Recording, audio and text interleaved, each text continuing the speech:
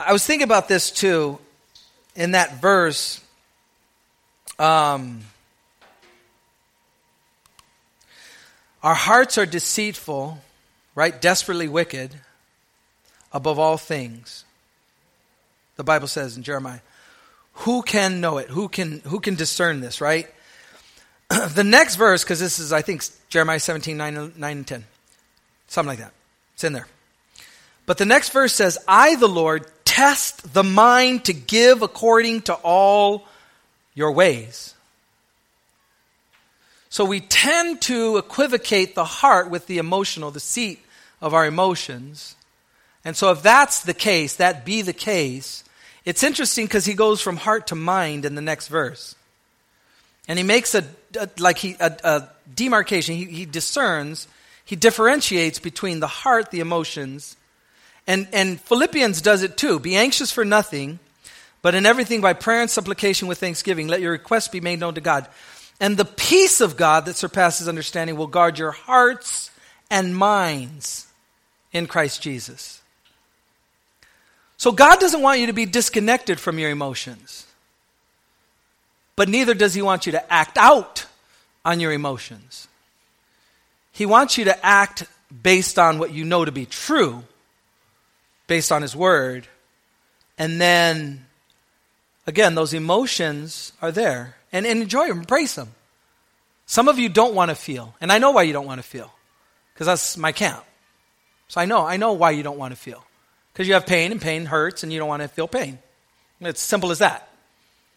God wants you to feel. He wants you to be a feeling person. Because in 2 Corinthians chapter 1, he says, this is the ministry he's called you to. You will be able to comfort those who are in need of comfort with the comfort with which you've received. That's why. No, I don't want to feel. Well, you miss your ministry. Miss the opportunity that God wants you to be vulnerable and to feel it sometimes over and over again. I don't want to feel that again. No, sometimes you got to feel it over and over again. Because that genuine, have you ever talked to somebody who's gone through what you're going through and they're on the other side? Boy, does that minister in a way that nothing else can. Isn't it nice when there's some skin to theology? A person that can feel what you're feeling presently, but they're on the other side in victory, and they're like, I know exactly how you feel. I know exactly how you feel. And sometimes they don't even have to say anything, but knowing you're here, and you're doing okay, and you've gone through what's overwhelming me right now. So I think that two set of verses, Jeremiah, that heart is deceitfully wicked, and that Philippians, be anxious for nothing, that's those two sections of Scripture. It's, again, you have the mind and the heart and the emotions and the thinking right there in both of those sets of verses. And so don't be afraid to feel what you feel, but at the same time, don't act out on your feelings.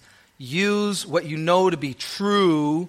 Do the right things. It's always the right time to do the right thing. And then the feelings are going to come. They'll come. And regardless, you're not living for feelings. Yeah. Little mini sermon at the end of my sermon. Stand up for this last song.